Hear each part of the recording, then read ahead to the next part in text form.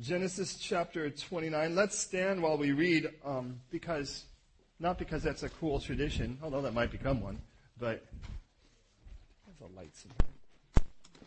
Are they in there? Do you see them? No, they're not. Okay.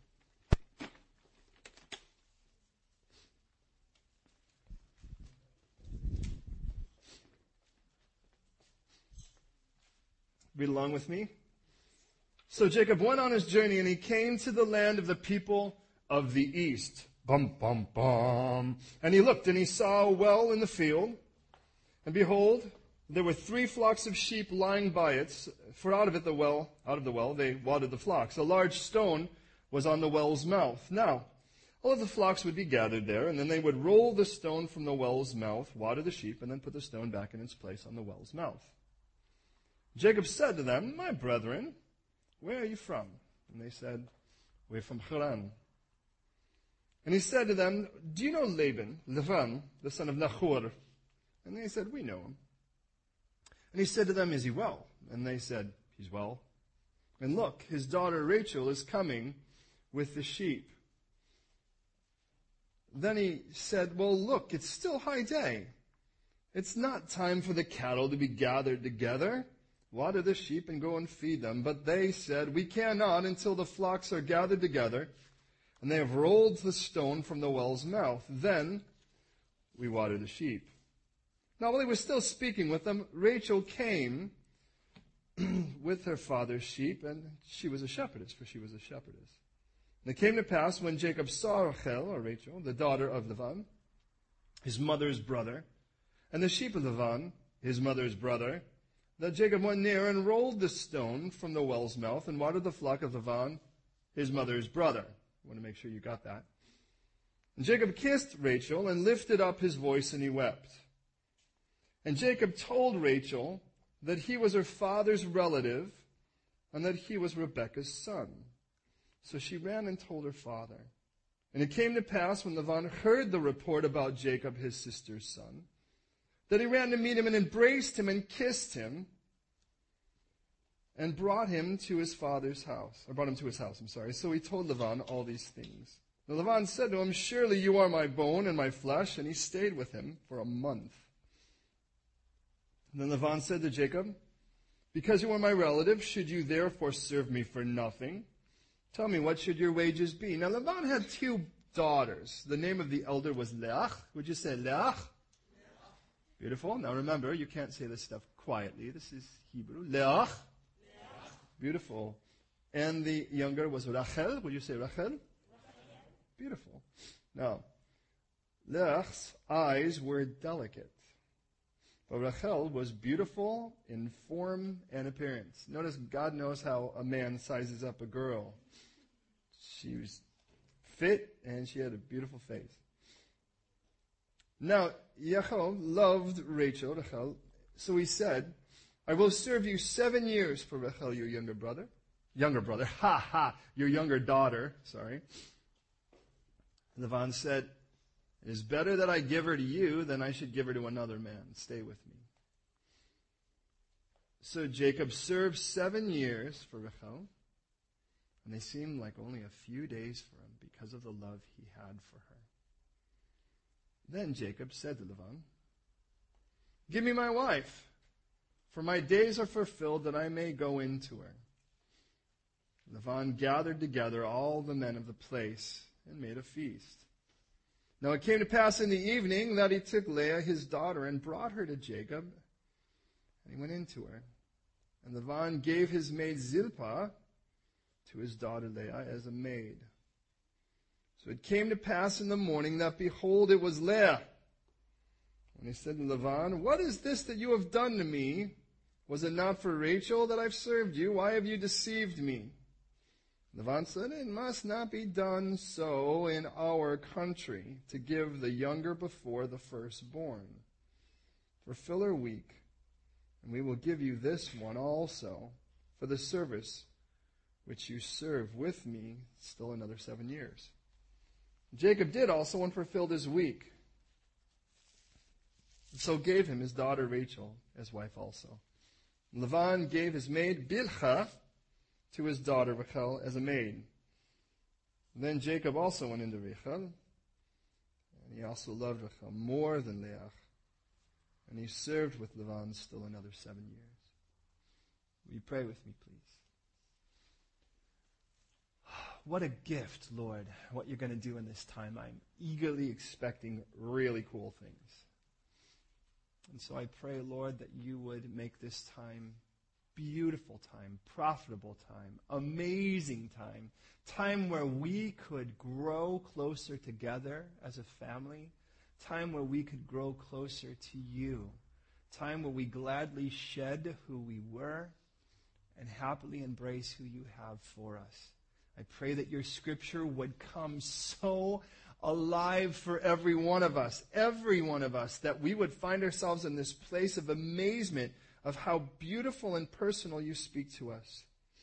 And so, Lord, today I pray that you immerse me in your Spirit, that I would disappear, that you would fill me to overflowing with your Spirit, that I would speak, that you would speak through me your words, that there would not be a moment spoke amiss, nor there be anything not said you would desire to say in this time. May we enjoy this time. I mean, truly, truly enjoy your scripture. Enjoy fellowship with each other. Enjoy fellowship with you. But Lord, beyond all of that, may you truly encounter us in a way where we could be changed, where we could be molded and shaped. God, I pray for that supernatural act of you speaking each of our languages right now. God, we recognize there may be people in this room where I may speak real quick, but God, you are perfect and you know how to speak to them and give us all the ability to interpret what you want us to hear today. So please do that. By the power of your Spirit, let there not be a person here who is not personally spoken with, who doesn't personally encounter you, and doesn't find themselves personally responding to you as you would have us. So we commit this time to you now, every moment of it. Redeem it, glorify yourself, and may we celebrate the one who celebrates us now. In Jesus' name, amen. Please be seated. I would say today, as I would any day, that not just don't believe me, don't just assume it's true because I say so. Search the scriptures. Let the Bible always be your final authority. Let the Bible always be the thing from which you stand on and test all things to be true or false.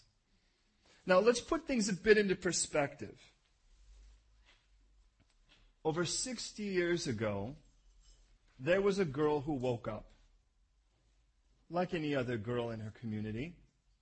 And she woke up to get water. Somewhere during the course of the day, part of her responsibility was to go get water.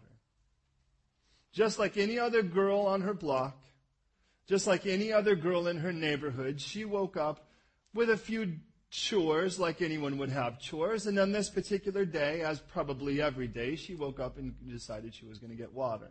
So she took her stone jar and put it upon her shoulder over 60 years ago and walked to the well. Over 60 years ago, that girl who we all knew, we went to school with, we played tag with, we started rumors about, we laughed, some had a crush on, some didn't, that kind of thing, just like any other girl. On this particular day, she went and found a stranger at the well. And that stranger at the well had 10 camels. Now, that's a little odd. Now, understand, a camel, that's a big and beefy, that's the Hummer of 2,000 years ago. That's the Humvee. I mean, that's just the thing that you get, and it's like bling, just having it. But this guy's got 10, bling. He showed up with 10 Hummers parked right there at the petrol station. Now, understand, again, the average camel can drink, well, he can drink an awful lot, up to 50 American gallons of water. I mean, that's 60, 75, 80. I mean, think about how much that is. No, it wasn't. Oh, anyways, about 225. So here we are. So 225 liters. So with that, 250 liters. And this gal walks up and sees this man and he says, "Hey, can I have a drink?" She says, "Well, sure. Why not?" You apparently don't seem to have anything to draw from the well. Now, understand what a well is normally in those days. The well is not one of those cool little... Why don't we turn this off? Because that'll probably be distracting, don't you think? A well is not like one of those cool little Dutch things, you see with all the nice little brick and the cute little top on it, and you kind of and roll up the thing. It's just a big hole in the ground where someone found water. So the idea of it, you come with a bucket and a rope. So you can drop the bucket down, usually put a stone in the bottom of your bucket so it gets low enough, because wood has a tendency to float unless it's stone like hers. So with her stone, it can go right down. She gets the water, she has to pull it up. Now, when you're done with that, you want to cover that up, because you don't want to be talking then, fall into the water, because there's more than one thing. You might get a nice bath out of it. Of course, you might drown because you're not going to get out of that well. But then who else? We don't get to drink. There's dead guy water. Who wants that tomorrow for breakfast?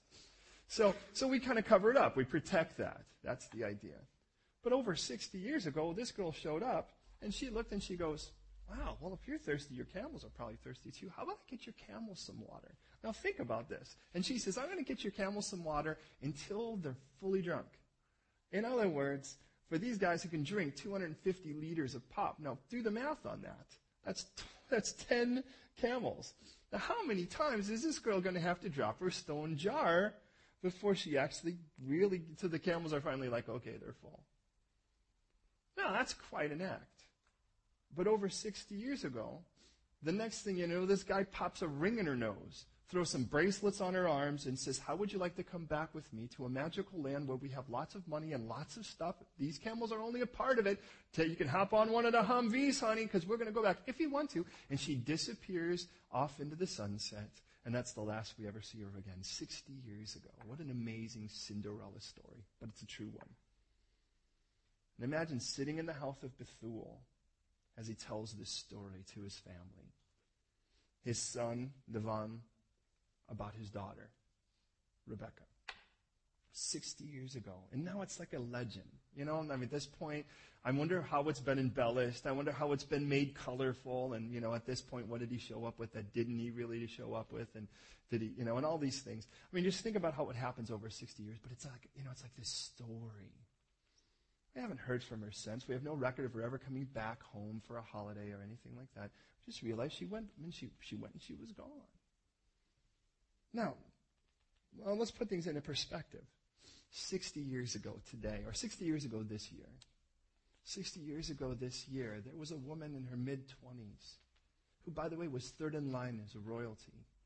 There was her father, but her uncle was in line of royalty. And when her uncle abdicated the throne, her dad, George, took over. But on this year, 60 years ago, he passed away. And a young Elizabeth Windsor takes the throne, as we know, as our queen. That was 60 years ago. A bit of a Cinderella story. Well, let me tell you another one. 60 years ago, there was this ballerina. Perhaps you may not be familiar with her. Perhaps you would. Her name's Audrey Kathleen Roustan. She was, for what it's worth, she was born in Belgium. And she was working on a public performance of a performance called The Secret People. It allowed her to use her dance skills and try a little bit of that acting thing out while she was as well. Well, while she was doing this, on one of those days, she actually, ran in, one of those happened encounters in a lobby of a hotel of a woman who was an author. A bit of a crazy woman, a bit of a bohemian. And not that every bohemian is crazy. And she said, I think that you would be perfect for our performance of Gigi, a play that she had written. And this young woman then takes that particular, but on that bounces her off to a screenplay for which she does assumedly rather poorly for initially, as she would have for this, because they were filming in the French Riviera for this particular production, originally of a thing called Nous irons à Monte Carlo. Moves to Gigi, and then the screen test for William Wyler's film. William Wyler was the director, and he originally, the producers really wanted Liz Taylor. But when this young unknown pops onto the screen and does her screen test, William Wyler immediately says, that's the girl we're looking for. 60 years ago, they start filming it. By next year, she'll win an Academy Award. She'll win a BAFTA Award. She'll win a Golden Globe Award. And we know her as Audrey Hepburn. 60 years ago, a girl emerges out of obscurity and becomes one of the household names, to the point where half of the girls in the country here were getting their hair cut like her just to be like Audrey. Now, 60 years ago, it just seems like it was a fairy tale. Now, why do I even tell you things like this? Because over 60 years later now, we're in that same place, in the house of Bethuel.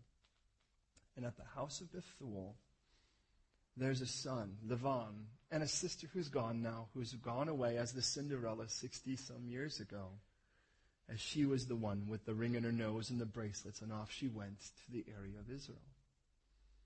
Well, lo and behold, while all of that's happening, another man has made his way back to that same place from Israel. This man, on the other hand, who happens to be at least 40, his name is Jacob. And Jacob is fleeing for his life. Remember, Jacob had dressed like his brother, and in the dimness of his father's eyes, if you will, in the sheer darkness and his inability to see, his son took advantage of him. In the sense where he covered himself in animal hair, pretending, hear me on this, pretending to be like his brother, the one who likes to hunt and kill things. And with that, gets a blessing that God he had already been promised by his brother, and even before that, by God. But now is fleeing for his life to save it, because his brother finds out about this coup and decides he wants to kill him. So Jacob is fleeing over 500 miles away so that he can get away from his brother who wants to kill him. And he winds up going to the place, and he winds up at a well again. Is it the same well? We don't know. Could be. But here he is at the well, and I think the last time we looked at a well like this, it was the servant of Abraham getting a bride for his son, Isaac, who happens to be Jacob's dad. In other words, for Jacob, it was getting mom. Mom was the one who was gotten at that well. So now Jacob shows up at this well, having deceived his father, having fled for his life. And that takes us to our story here in chapter 29. And there is beauty and humor, and I pray you see it as amazing as I do as we look at it. Now, let's dig in. Verse 1. Jacob went on his journey. Stop, before we go any farther, I want you to recognize God knows that Jacob is not just fleeing for his life. Jacob is on a journey. And Jacob is on a journey to discover God in a very beautiful and profound way. If you remember from last week, Jacob had already encountered God in a place called Bethel. Does anyone remember what the name Bethel means? Bet means house. El, like Elohar, Elohim means God. Remember what he saw there. It was a ladder from which he saw the angels of God ascending and descending, going up and going down this ladder. And he says, this is no other than the gate of heaven itself. So Jacob has encountered God. And as he's encountered him, he said, all right, God, as God had promised him, I'm going to take care of you. I'm going to get you back safely. Now remember, Jacob is leaving with the intent that mom's like, look, just leave for a few days until your brother's anger kind of blows over. And then I'll send for you and you'll come back. So I wonder how long Jacob thinks it's going to be before he gets sent back. So Jacob, on his way, encounters God, and God says, I'm going to take care of you, I'm going to get you back. Jacob responds by throwing a vow out at God. First term vow in Scripture. And you read, all right, God, if you really do take care of me and you really do get me back there, well, then I'll serve you and you can be my God, and I'll even give you a whole tenth of everything. Which just sounds as silly to me as any of our vows that we make to God.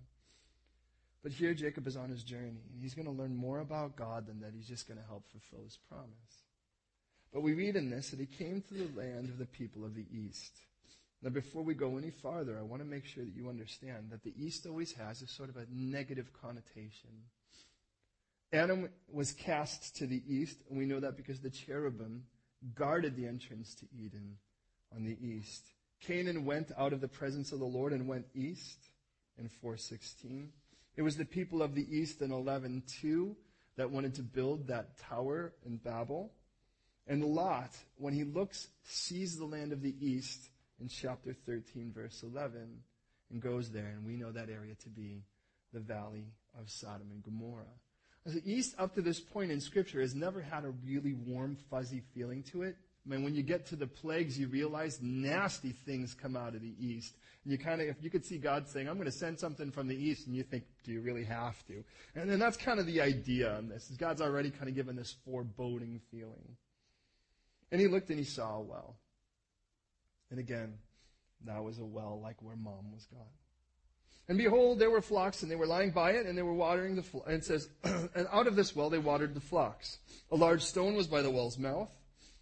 Now the flocks would be gathered there, and they would roll the stone from the well's mouth, water the sheep, and put the stone back in its place in the mouth. Now, I get the idea. Now, water is life. I mean, as far as anyone's concerned in the Middle East, water is everything. It really doesn't matter where you put your building. It doesn't matter where you put your city. If there's no water, it's going to be a ghost town sooner or later, because you need water to live. And finding water is everything. But think about the idea here, what God's setting up, because I think God is priming us in these cool little nuggets in this text to prepare us for the Gospels when we get to Jesus. And one of those things is that this stone isn't going to be rolled away until everybody's gathered there first. God wants a gathering of all of the sheep before that stone is rolled away, because life comes from underneath that stone, and we want to make sure they're all going to be there to get it. Did you get that? If we can get everyone around and we make sure they're all gathered together, let's roll away that stone. And if we roll away that stone, on the other side of that is the life we need. But we're not going to do it just so that a couple people come. We want all the sheep there first. Now, practically, it's probably a private well. And because it's a private well, he's not just going to open it up to anyone who walks by. He's going to make sure that it's all at one time so it all gets taken care of. Somebody doesn't get more than another, and so forth. So you can kind of get the idea. But I love the idea here that God has us where he's saying, look, I'm going to wait till everyone's gathered, and then I'm going to roll away that stone. When I get to the New Testament, I realize God is not going to allow Jesus to be crucified until all of his sheep are gathered. And those sheep are gathered there at the Passover, where the lamb is slaughtered, mind you, so they could all be gathered. So when the stone is rolled away and they see that there's life on the other side, all of the sheep are already gathered to see it. And I think how cool it was that God even kind of primed us a little bit right here for that. Now, with that in mind, all the flocks were gathered, and Jacob now shows up there. Now, we get the idea here that Jacob really isn't familiar with the culture. Now, one thing we do get out of this is Jacob is not a culturally sensitive kind of guy. I mean, what we'll find here is that love will make you do some really dumb things, including not care at all about who else you offend. No, what he does, he shows up, get this, and there's 3 different groups of people with their flocks. That's not everyone, apparently, but I mean, you kind of get the idea that they're queuing up and they want to be young in the queue. So they're kind of there, and they've got their groups kind of waiting there, and Jacob kind of shows up, and he looks at these guys, and he's like, whoa, what are y'all doing here? And they're like, well, we can't get water yet until everybody shows up. Once everybody shows up, we can roll away this stone. It's probably a stone large enough that it's going to take a couple of us. So we're going to roll away that stone. We can get water and all that. And then Jacob says something kind of odd in it all, right? Because he says, oh, my brothers. Excuse me. And by the way, remember, his dad was the dad of the wells. Remember all the wells that were dug, Sech and Sitna and Rehoboth and Shiva, all these wells that were argued with near the Philistine territory. But he looks and he goes, it's not time for the cows to come home. And which one of us reads it and goes, oh yeah, I get that. What? Cows? What are you talking about? I mean, did you read that and did you get that kind of response?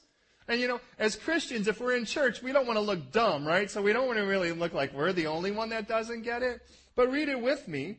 In verse 7, he says, look, it's still high day. It's not time for the cattle to be gathered together. Water the sheep, go and feed them. And I go, huh? Now, please understand, I'm a city boy, so when I think of cattle, my first thought is, that's a T-bone, that's a ribeye, I don't think of big, smelly things. But I went and I did a little bit of research on the etymology to the term, the cows come home. Do you use that term here in England? When the cows come home. Well, we're going to be out until the cows come home. Well, I found out that it seems to be, interestingly enough, a Scottish term, for whatever that's worth. But it was made popular by the Marx Brothers. And one of the Marx Brothers, if you're familiar with them, one of their movies, the movie Duck Soup, where he says, well, I'll dance with you, speaking to this woman, I'll dance with you till the cows come home, but I'd rather dance with the cows and send you home, basically, was the idea. And the idea is simple, that cows are just slow, and they're lethargic, And it really isn't like you can really get them moving if they don't want to move. So they're usually the last ones to show up. Well, when they're the last ones to show up, it's closing time. It's done. The day is done. But he makes two really important statements here. One of the statements is what time it is right now, and the other is, this isn't quitting time. It's noon. What are you doing in the height of the day? You guys are all lounging around. Come on, where's your work ethic? You can see Jacob looking at these guys and goes, what kind of place is this? Now imagine if Jacob, for instance, had showed up in Spain. And it's somewhere around 2 or 3 o'clock in the afternoon. What is everyone doing in Spain at 2, 3 o'clock in the afternoon? Siesta. I remember that in Greece. Because we had showed up and we were actually on some of the cruises and we had wound up on Patmos and on Mykonos and these other places. And it's like, you get hungry about 2:30. It's tea time, man. I'm ready for something. And you walk over, I'm like, why is everything oh, it's siesta. And it's like, no wonder why they can stay out till 3 in the morning. Because they had half their sleep in the afternoon.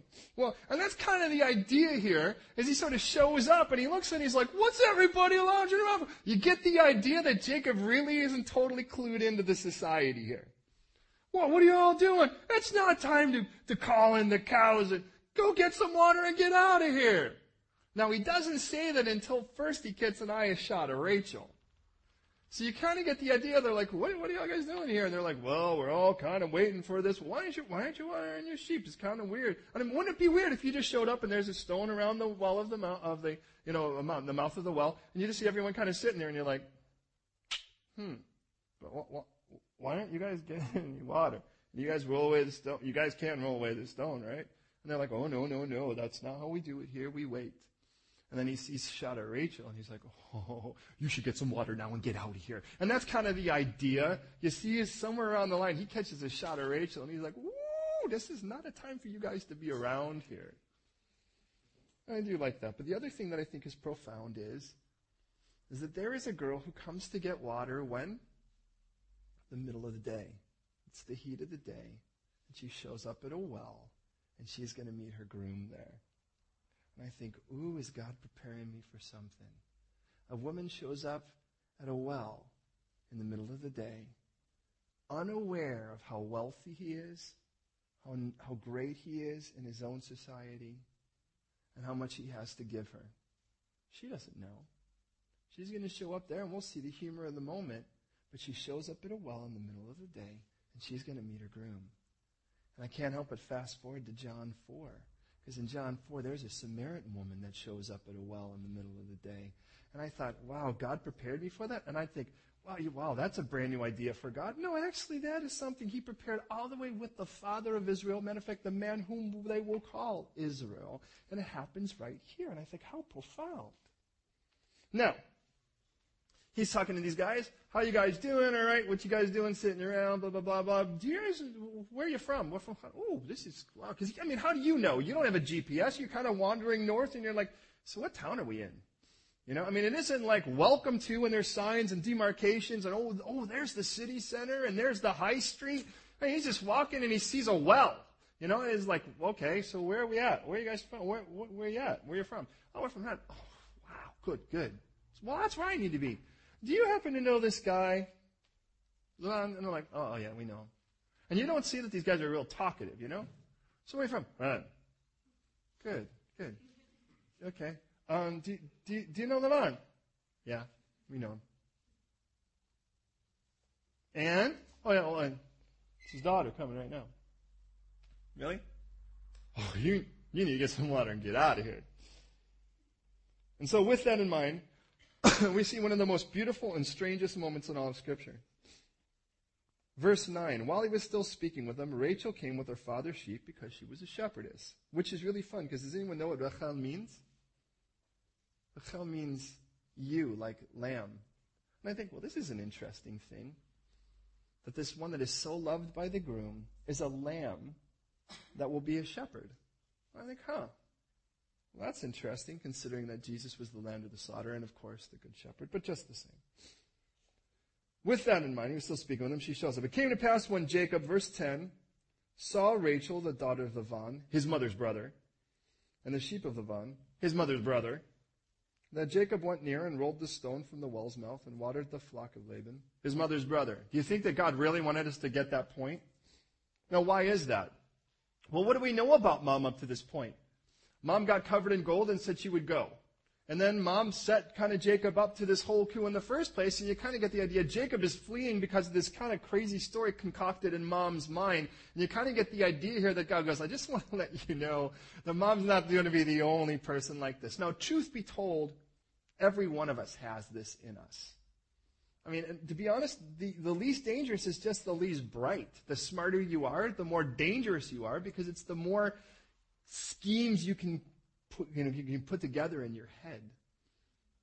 And he goes, I just want to warn you. Remember how how Jacob's fleeing because kind of this whole idea that Mom concocted? Well, Jacob's about to meet Mom's brother, who seems to be, by the way, if Mom had a PhD in this, or Mom had a master's in conniving, this man's going to have a PhD. So it says, it came to pass, he saw Rachel, and it says, verse 10, that Jacob went near rolled the stone from the well's mouth, watered the flock of Laban, his mother's brother.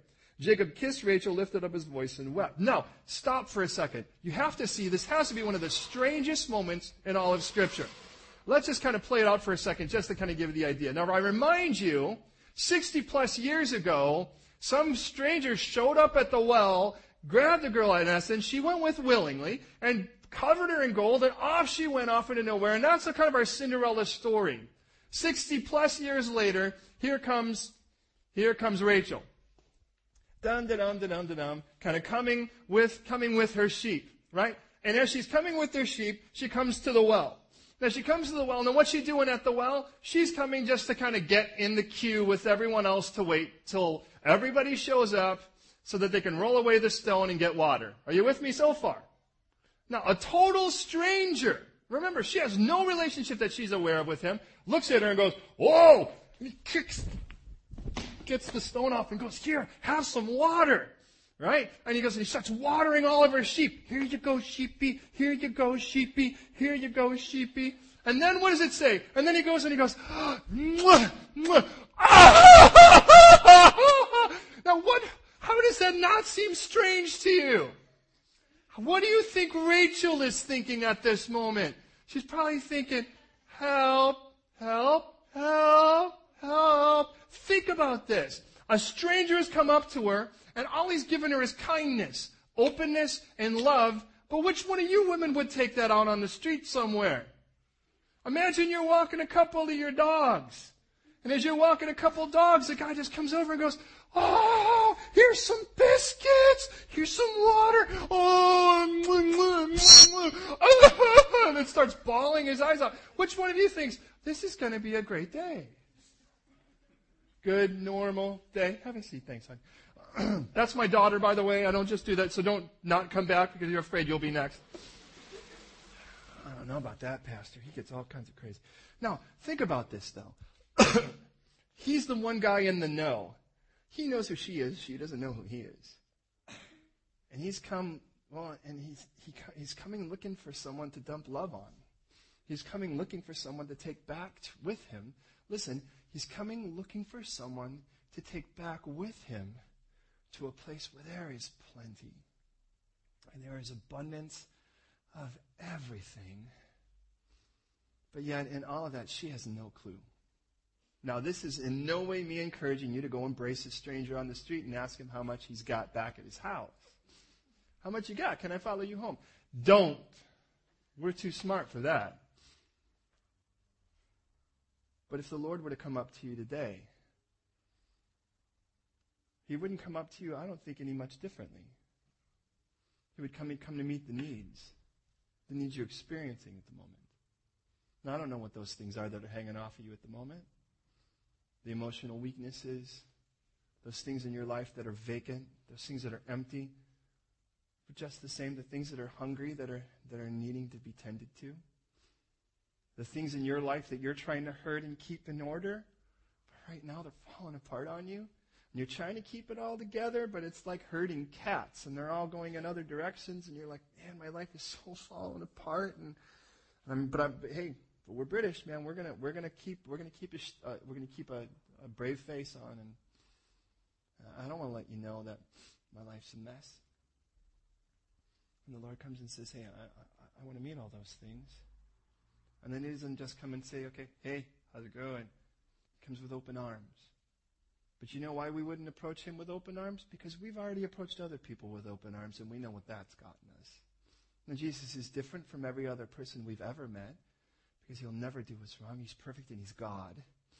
As where nobody else that you've done that with has been. But yet even in all of that, beloved, he hasn't changed his mind, and he hasn't changed. And there he is. And then he informs her. And so I get the blessing today, if you've never accepted the gift of Jesus, of letting you know who this great Jesus is. But after he does all of this, and I just think it's interesting because the word wep is the word beka, and beka is the word that really means, to be honest, almost crowd and bitterness, which is a really weird term. I mean, there are terms for shouting for joy, and it's not the term we have here. But please understand, Jacob's trying to run from death. Do you get that? Have you ever had to run from death? I mean, really genuinely. Where you just realized, man, how do I get away from this? Maybe it was someone that wanted you dead. Maybe it was a disease that should be taking your life and it hasn't yet. Maybe it's an addiction that you know that if you leave untreated, it's going to take you. It's going to win. Sooner or later, you know it's not in there for part-time sharing. It's there for total domination. And you know that if it stays on the track it is, sooner or later, it's going to take you down completely. And you realize that. And somewhere down the line, you are trying to flee from that. And in the midst of all of this, you don't even care where you're going. When you are fleeing, when you're running from something, where you're going doesn't matter as much, does it? But Jacob winds up in this place, and of all the places, he meets someone to fall in love with. Like, what a crazy thought. What an amazing God that would do that at this moment. Jacob's got a lot of lessons to learn, just like all of us. But I could just see him at this moment, at this one moment, like where all of that running and the fleeing for his life is kind of off his shoulders for a moment as he realizes that there's more to this than just trying to escape death. And can I just say this sincerely as your pastor? If the only reason you're a Christian is to escape death, I pity you. Because that would be, let's just make that the cross, but not the resurrection. Yeah, true, your death was paid for on the cross. Jesus died for all of your guilt, to pay for all of your wrong. But he rose again to give you a new life. One where it's covered in love. Not one where it was what it was. And this is why if we just say, I accepted Christ, but your life doesn't change in any way, there's something about that makes me go, I'm not really sure. No, I can't be the one. I'm not going to be the judge on heaven anyway, so you won't have to worry about that. But I know the difference Christ makes in lives because I know the difference he's made in mine. But understand, this man is running from death, but he's finding love. And might I just say, the difference between Jesus and anything else that's going to be paraded as religion to help you is, it may try to help you escape death to whatever degree and whatever lie it promises, but it doesn't offer you anything beyond that. In the end of it all, this God who so loves you doesn't want you just to get out of hell. He wants you to have love. God didn't just so tolerate you or so permit you. He so loved you that he gave his only begotten Son. And then we read, oh, how great the love is that the Father has lavished or flooded over us or on us, that we would be called children of God. You see, Jacob's going to get more, or I should say, Rachel's going to get more than a husband. She's going to get a father. And I think she's going to get a father infinitely better than the dad she's dealing with right now, his name is Whitey, Lavan. Now, with this, now imagine again, we went from a really bizarre moment to a moment where he tells her. Verse 12, Jacob told Rachel that he was her father's relative and that he was Rebekah's son. Remember Rebekah. In other words, what he's saying is, I'm Cinderella's son. That's what he's saying. Because remember, his mom was the girl 60 years ago that was found at that well, and she went, rode off into the sunset. And now her son shows up, and this girl, and he looks at her, and she doesn't know. She woke up this morning just like any other morning, got to the sheep, and led them around and was taking them to the well like she probably does every day about this time. Had she any idea that today her life would be changed forever? And maybe you came to church today and you don't even know why you came. Maybe your friends invited you and maybe they'll owe you something if you went to this first. And in all of that, maybe you just thought, I'll do my time, I'll get over it, and then I'll go back to normal life. I pray you never go back to the life you came in here with. Because my prayer is that you would be so covered and engulfed and enfolded in this love that you would walk out of here a brand new, changed person. And I tell you what, I always expect to be different when I leave than when I come in. And I didn't come in that bad, but I expect to come out better. That's why I want studies all the time. So he says, I'm Cinderella's son. That's me. And I'm kind of looking for a girl. It came to pass, it says, when Rachel heard that she was her father's relative and that he was Rebekah's son, she ran and told her father. When it came to pass, Lavan, that's dad, his name again means Whitey, heard the report about Jacob, his sister's son, that he ran to meet him and embraced him and kissed him. So that's how I know this kiss wasn't like they were, just sucking tonsils, because if that's the case, this really gets bizarre. It's the same word in the Hebrew for both.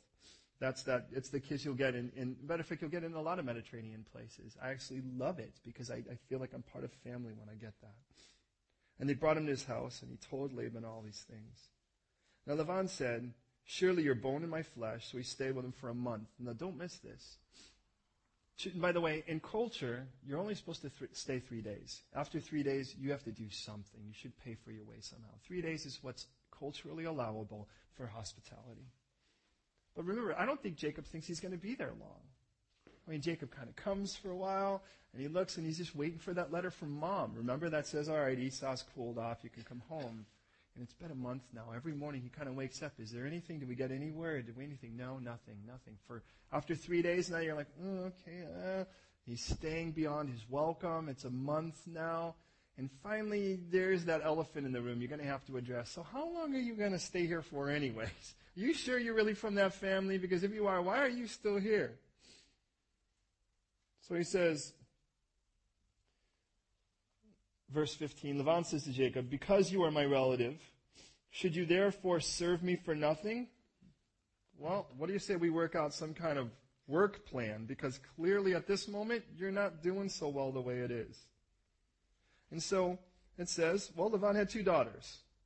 The name of the elder was Leah. Could you say Leah? Leah, by the way, means weary. Who names their daughter weary? Tired. Matter of fact, it comes from the word la'ah, which means to be tired. Now, we're going to read a little bit about her. We only have one particular feature, and I start to think I'm reading Dickens, who always seems to pick a body part and say, that's what the person's like, and you kind of get the idea. They have a big chin, they're probably like this all the time. Whatever, broad shoulders, whatever you kind of get. He picks one body part and says that's going to be the one thing that kind of tells you a lot about him. She has, according to this, weak eyes, or delicate eyes, verse 17. The word is rock. Could you say rock? Rock like rock! Yeah, that's the idea. Well, the word is used, by the way, twice before this point. Actually, I say once before this point, when Abraham took a tender calf. When the 3 individuals, the 2 angels, and the Lord showed up right before the destruction of Sodom and Gomorrah. It was a tender calf. In 33:13, when Jacob is heading back, he encounters Esau. He'll actually say, look, the animals and the people are too faint. They're too weak. David will say in 2 Samuel 3:39, I am weak from the sons of Zeruiah, because of the cruelty that they had shown. Proverbs 5:15 says, a soft tongue or gentle tongue breaks a bone. Isaiah 47:1 talks about the virgin daughter of Israel and says, you will no longer be called tender and delicate. So the idea of the word is a word that means, in essence, tender or weak. Now, that means she's either tender eyes or she's weak eyes. But one thing's for sure, according to this, it kind of speaks of it as if it's just something that you just aren't drawn to. It isn't like you'd put it on your eHarmony kind of profile. By the way, I have tender or weak eyes. You know, I mean, what kind of picture do you think? You kind of see her like looking like that, or does she kind of look droopy because her term is weary? You look at the child and the baby and you're like, now I don't know if they're like, oh, it's a child, I'm going to call myself weary, or she looks weary, let's call her weary, let's call her Leah. So Princess Leah is this daughter, and she just, in essence, means that. And something about her, she's just not the thing. Rachel, on the other hand, I tell you what, you look at her at a yearbook and go, woo! You know, it's just clear from the beginning of this. And God knows. And he's not endorsing that. He's just saying, look at what's clear on it is from Jacob's perspective, everything about her on the outside looks fine. But don't miss this, because that's been the problem with his dad. What's going to be interesting, and I challenge you, if you were Bible students, to do a study on these two women for a moment and see, well, what do we know about them in their relationship with God? Because next week, God willing, when we get into these children that they have, you'll find out all Leah wants to do is be loved.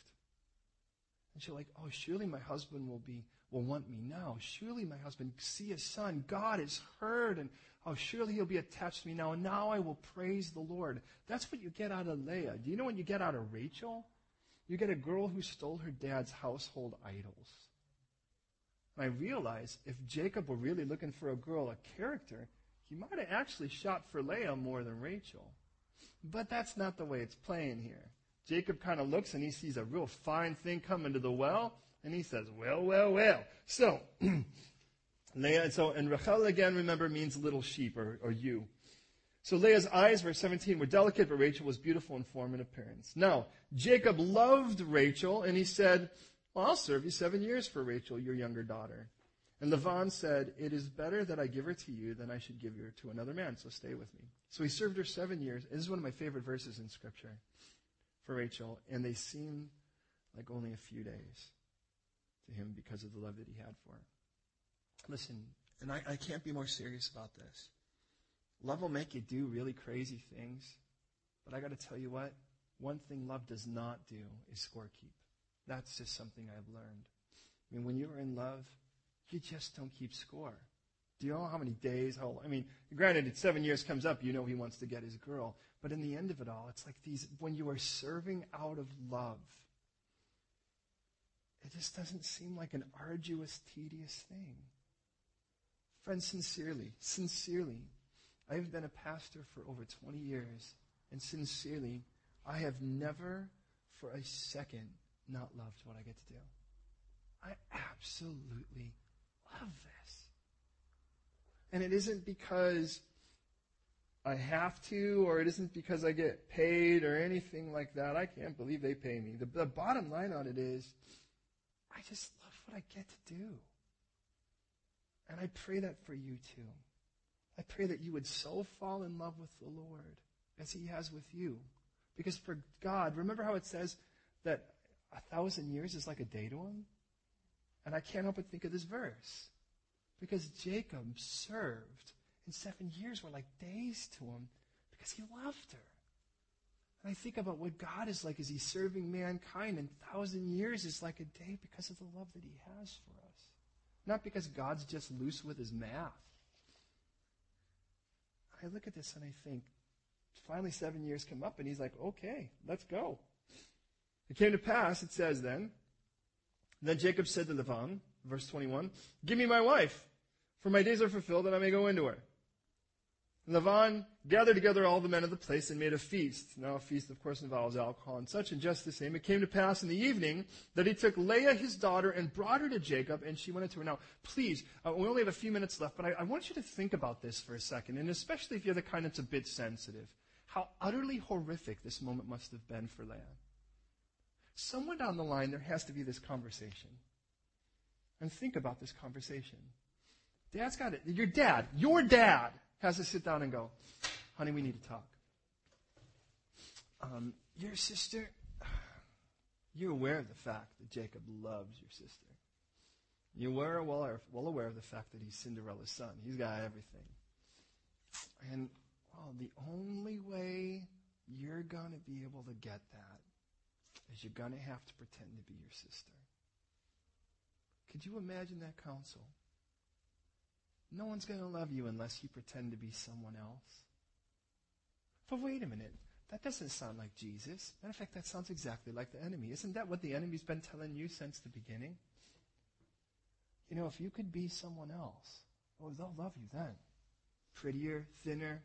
You can nip and tuck and suck right out of you, and, sooner or later get some cosmetic this and take the fat and stick it in your lip, and then get the tattoo under your eye so you got permanent eye makeup on, and then you could stick that, that venom in your face that's just botulism, so your face is frozen like this for a week, and then, look, I'm young again, or whatever it is, and then, you could take that fat. It isn't that you don't want fat, you just want it somewhere else, and we'll put it somewhere else and make you can get rear end implants now. And in the end of it all, it's like, if I could do that, if I get plugs, I'll do it. I can get some pec implants. I could be all, no, I can't. In the end of it all, right? But if I could, then they'll like me. Well, then you know what it's like to be Leah a little bit, don't you? But imagine your dad telling you that, or your mom. Somewhere down the line, someone has to play this role, and dad's clearly aware of it. But then you have to get in there, and it's like, but think about it. Could you imagine she's thinking, what if I get busted? I mean, the tent's dark, the chuppah's dark, but what if he wants to bring in a torch or something? And, somewhere down the line, it's like, what if he puts his hand on my face and he feels my eyes? Somewhere down the line, he's going to, think about it. What happens? And imagine that panic that she must have had inside of her as the man comes in. But to me, I think that there's a bigger heartbreak than all of that. Dad not only gives her that, but it says he also, by the way, he gives Zilpah. Zilpah, by the way, means to trickle as his daughter. That's his maid. By the way, it's the one gift you give to a daughter that she doesn't share. In theory, although she's going to share. That's pretty evident. And it says, by the way, in verse 23, it came at evening that he took Leah, his daughter, brought her to Jacob. And remember, she's veiled before she goes in. And he went into her. Laban gave his maid Zilpah as well. And it came to pass in the morning, verse 25, that behold, it was Leah. And then he's going to go right away to Laban. So, imagine Jacob wakes up and he's like, it's so good to be alive. And he sees Leah there. And imagine what he says to her. What are you doing here? I didn't want you. Come on. And off he throws himself together a little bit, and off he goes off to her dad. What would it be like to be her at that moment? To have not only your dad now, but your groom look at you and go, I don't want you. I didn't work 7 years for you. You know what's amazing? Is that God knows how unloved she is. And it's from her that the Messiah is going to come, not from Rachel. God knew. I just think of the compassion of God through this time. But imagine, wait a minute, there's a strange meeting here, because Jacob's going to go to his dad. Well, his father-in-law. He's going to go, let me see if I have this right. You have somebody pretending to be somebody else to get something. Who would do something like that? Wait a minute. Why is Jacob there in the first place? And I think, wow.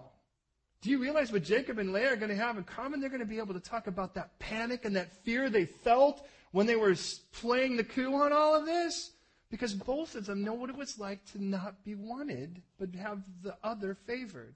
Their sister, their brother, their kin favored instead of them. They would both have that in common, wouldn't they? In essence, they're both rejects, castaways. What a perfect couple to see the love of God.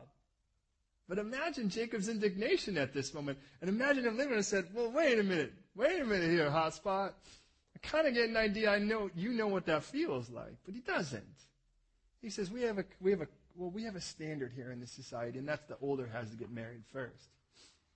Now, apparently Jacob must have a pretty good work ethic, because if he did a terrible work ethic, Dad wouldn't want him for 7 more years, would he? So he's like, I tell you what, 7 more years. By the way, that whole thing will turn into 20 before Jacob gets out of there. 7 more years, and I'll give the week. You got to give her the week. I mean, your marriage is. I mean, truth is, if you were a Hebrew, it's supposed to be 7 years or 1 full year. 1 full year, you can't actually get drafted. You don't have to serve in any form of military. 1 full year, you can't do jury duty. Nothing of that matter. Because your first year is supposed to be that the groom just gets absorbed in his bride, and the bride just gets absorbed in her husband.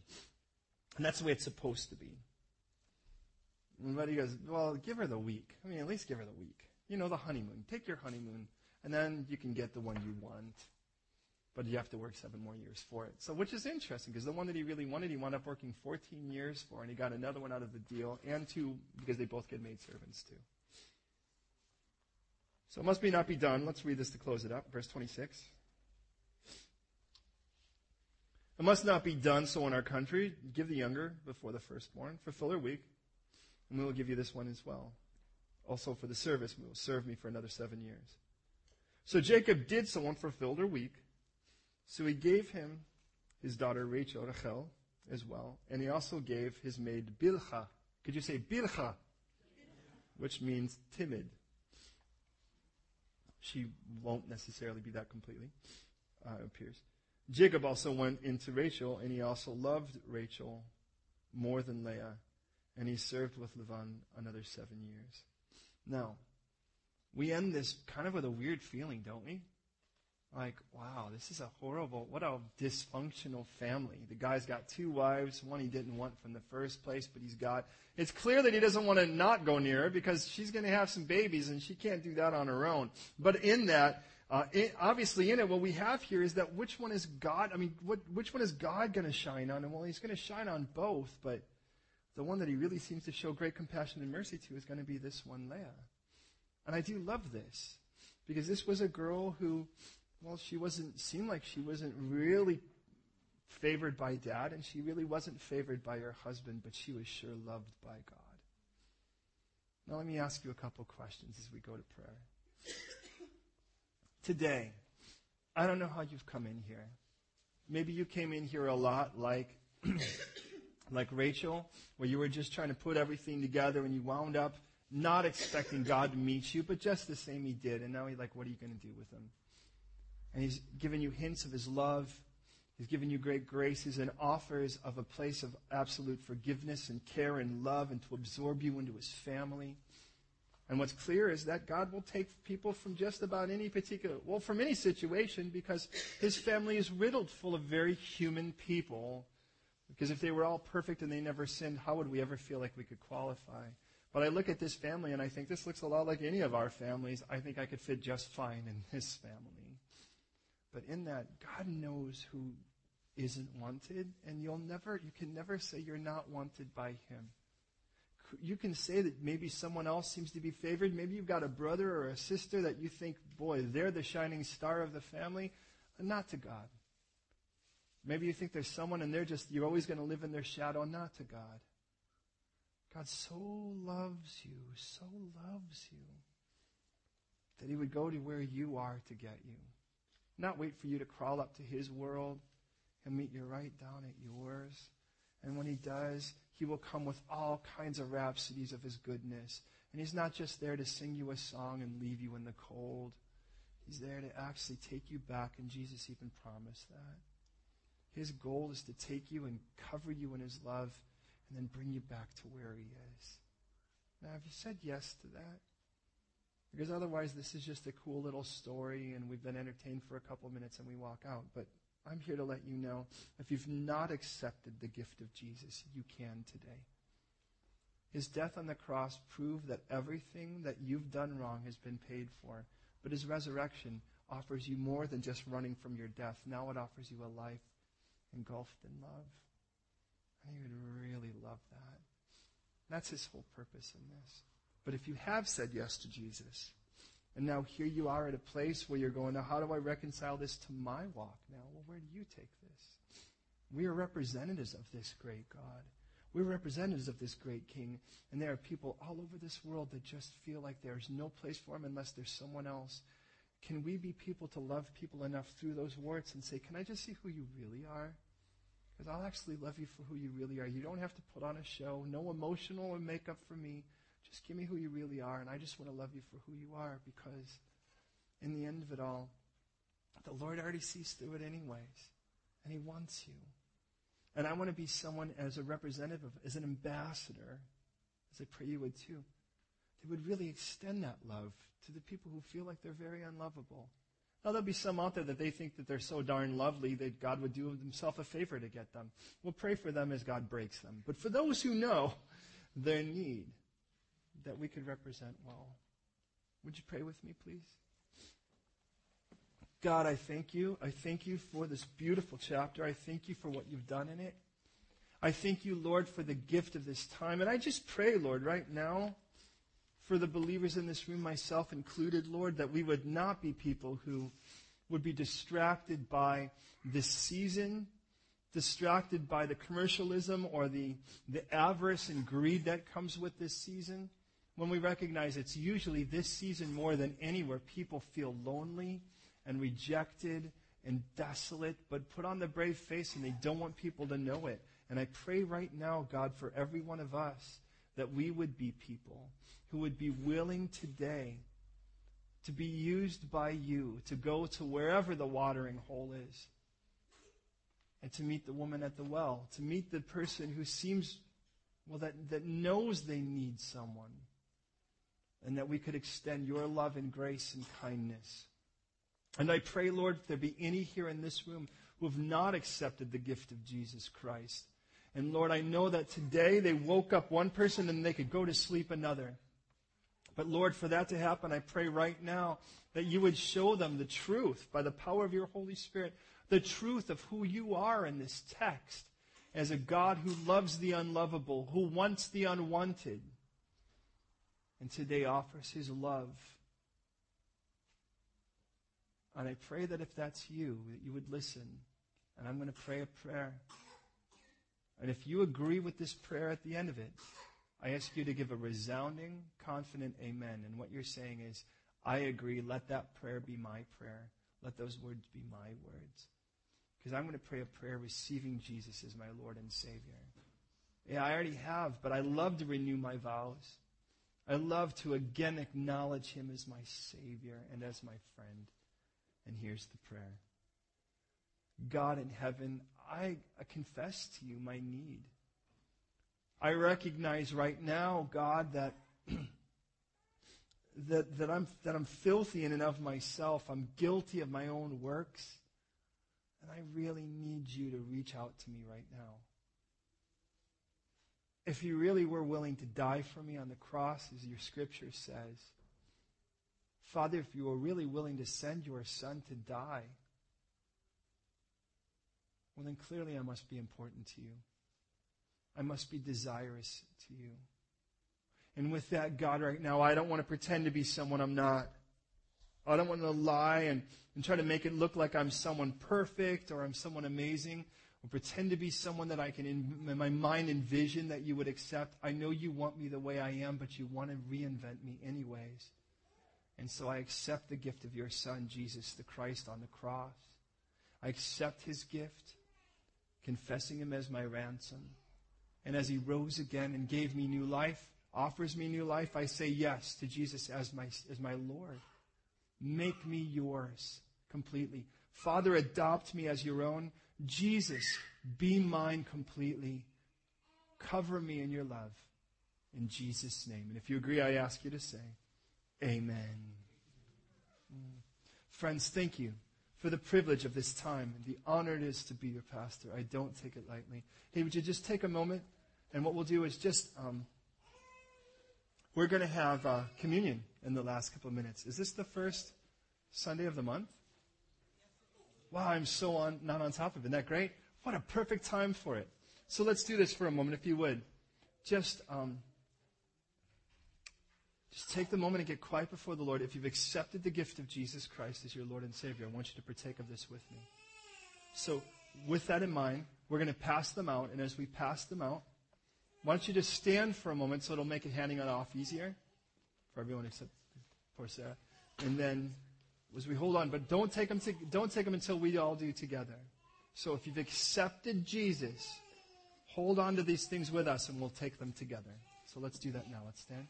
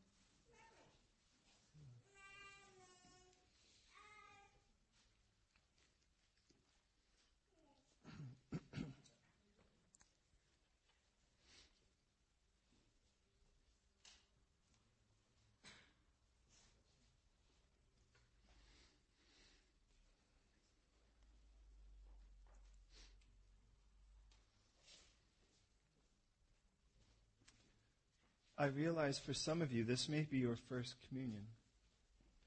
I realize for some of you, this may be your first communion outside of something that's liturgical or where it's just something you do because the church just does it. But please, I want you to recognize this becomes a testimony of what Jesus has done for us. The only people who are supposed to take this are people who have accepted his gift because this is a celebration. Please understand, this was the Pesach, the Passover. And at the Passover, Jesus took bread and he broke it. For every person in that room, we would have understood that bread was called the Lemech Ani, the bread of affliction. And that bread was the testimony of our bondage, what it meant to be a slave. Now, for the Israelis, that was 400 years in bondage in Egypt. But Jesus himself said, if you sin, you're a slave to it. You live in that lifestyle, you're in bondage of it. But here is God. And imagine God himself, Jesus, in the flesh, taking that very symbol of your affliction, of your bondage, and breaking it in front of you and saying, look, it's over now. It's not just, you're not going to need 15 steps for this. I'm breaking it right in front of you right now. But we read, he blessed it and he broke it. And then he said, take this and eat. This is my body broken for you. The point of this is that we are acknowledging again, we are testifying again that this is what bought us. This is what saved us. Not this bread, but what it symbolizes. A God who loved me so much that he would be broken just so that I could be made whole. Now, if you've done it and you've not even known why before, I just want you to know at least why we do this now. Scripturally, we do this because Jesus told us to, and he says whenever we do it, we testify of his death until he comes. We testify that Jesus was broken so we could be made whole. Now that blessing that he prayed was in the Hebrew, blessed are you, Lord God, King of the universe, who brings forth bread up from the earth. The blessing not only spoke of its brokenness, but of the resurrection. And for 1,400 years, they had been praying such a blessing or singing such a blessing, or Kiddushin. And so with that, we're going to do the same. So we're going to sing it in Hebrew, if you'd like to sing with me. And then we'll partake together. Baruch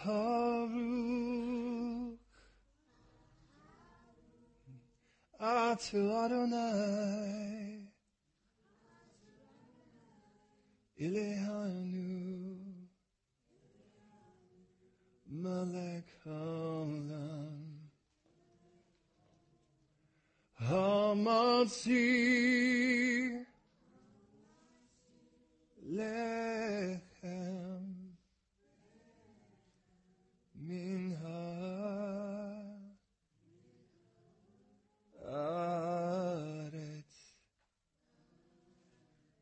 Blessed are you, Lord God, King of the universe, who brings forth bread up from the earth. Amen.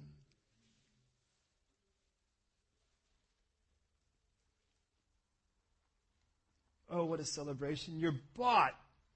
You are bought out of hell, out of slavery, out of bondage. You're free. But, I got saved when I was 19, and I've sinned a lot since then. I feel like it was good He gave me a new start, but now I'm kind of rotten again. I've done enough wrong in between, and thus the cup. The cup doesn't speak of our purchase because, well, the bread spoke of our purchase. The cup speaks of our keeping. The cup is a cup of a covenant. A covenant is that declaration of commitment. And what's beautiful about this cup, just like Genesis 15, where God does the covenant with Abraham, is it was never reliant on Abraham's perfection, on his performance. It was always reliant on God's faithfulness. And this cup, what this testifies is that He never changes His mind. He's never going to go, all right, forget it. I didn't know you were going to do that. Because when He got into the relationship with you, He already knew everything you would do. And He still got in it anyways. The reason why we drink this cup is because we celebrate a God who never changes His mind about wanting us. He wants us just as much today as He's ever wanted us. And the Bible does not say whoever was in Christ became a new creation. It says whoever is in Christ is a new creation. You continue to be perpetually a new creation. That is the Lord looking at you every moment as if you are brand new in Him. And you know what? Let's be honest. He needs to do that. Because I do a really good job of giving Him reason to have to start over and over and over and over and over and over and over to see me clean and new. We drink this cup declaring God's faithfulness to us. In our desire to be close to Him, that He would bear much fruit through us. And so the blessing, blessed are you, Lord God, King of the universe, who gives us the fruit of the vine. Baruch Adonai Eloheinu Melech haolam Borei Pri Hagofan Borei Pri Hagofan. Blessed are you, Lord God, King of the universe, who gives us the fruit of the vine. Amen.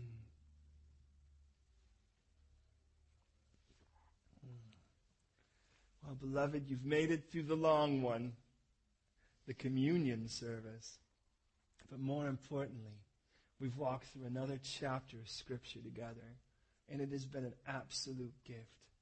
Thank you for the blessing it is to be your pastor. Thank you for the honor that it is to walk through Scripture. Let me make one last prayer out for us today. I want to give you this little heads up. I'm extremely excited. Tomorrow at 2 p.m., I will be picking up my brother. And God willing, he will be here for the week. He happens to be my pastor. So behave. Just kidding.